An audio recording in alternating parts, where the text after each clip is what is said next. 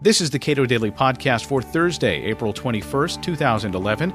I'm Caleb Brown. The bachelor's degree is expensive. It doesn't deliver the value it promises, and it leaves employers scratching their heads about just what skills this BA confers upon the graduate.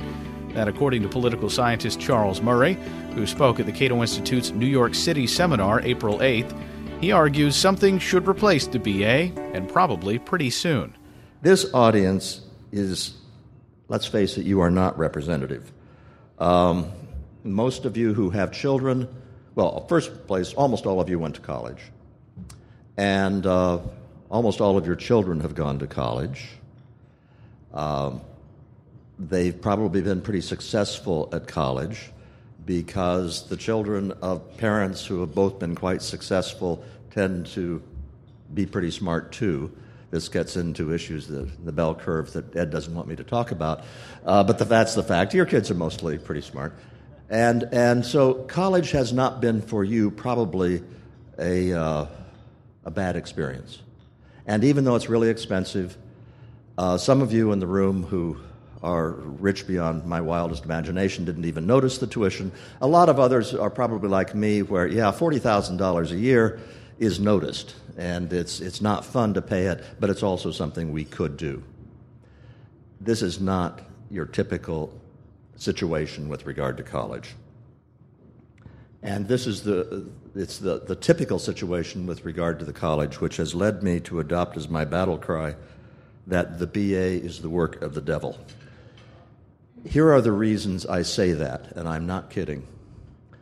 First, it is based on a fraud.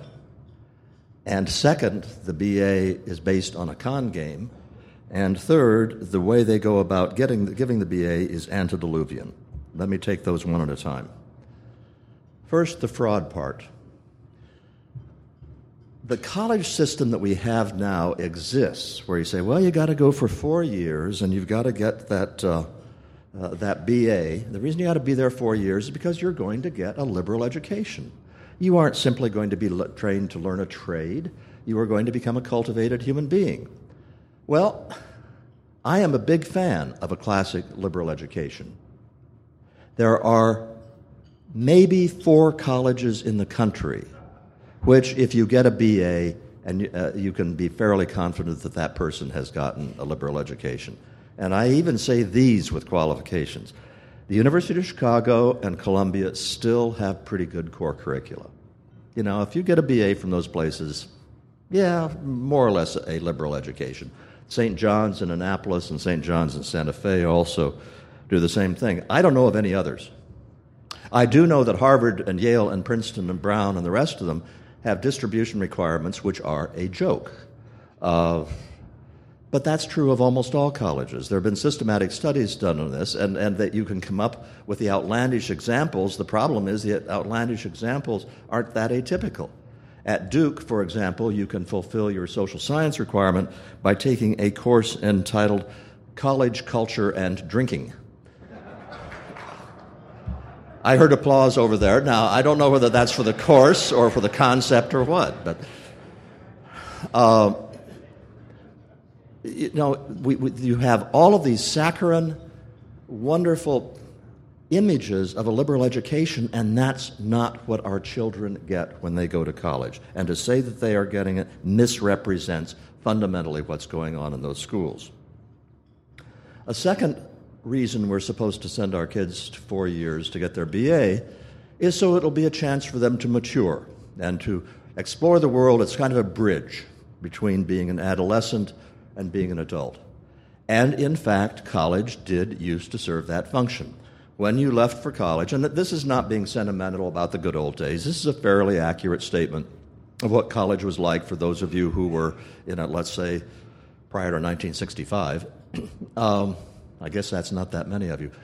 Prior to 1965, in the first place, your relationships with your professors were much closer to a relationship with a supervisor or boss on the job than they were the relationship you had with high school teachers. It was more distant, and there were also a whole lot fewer excuses, which is to say that if the paper wasn't submitted on time, the paper wasn't accepted.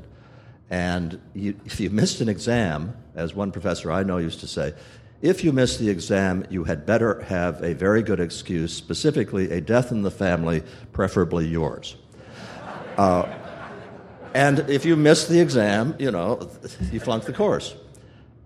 More broadly, you were not living at home anymore, and your parents weren't looking after you, and also neither was the college staff. And you were supposed to take care of yourself. That has changed on both counts. You can miss an exam, you can go in and argue for a higher grade because you're so broken up that you got a grade that didn't satisfy you.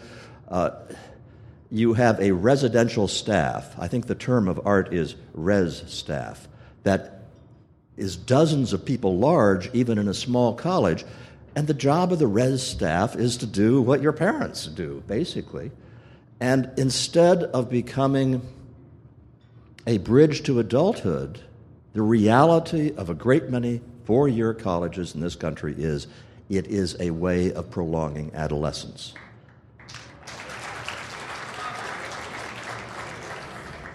Okay, so those are the two aspects of fraud.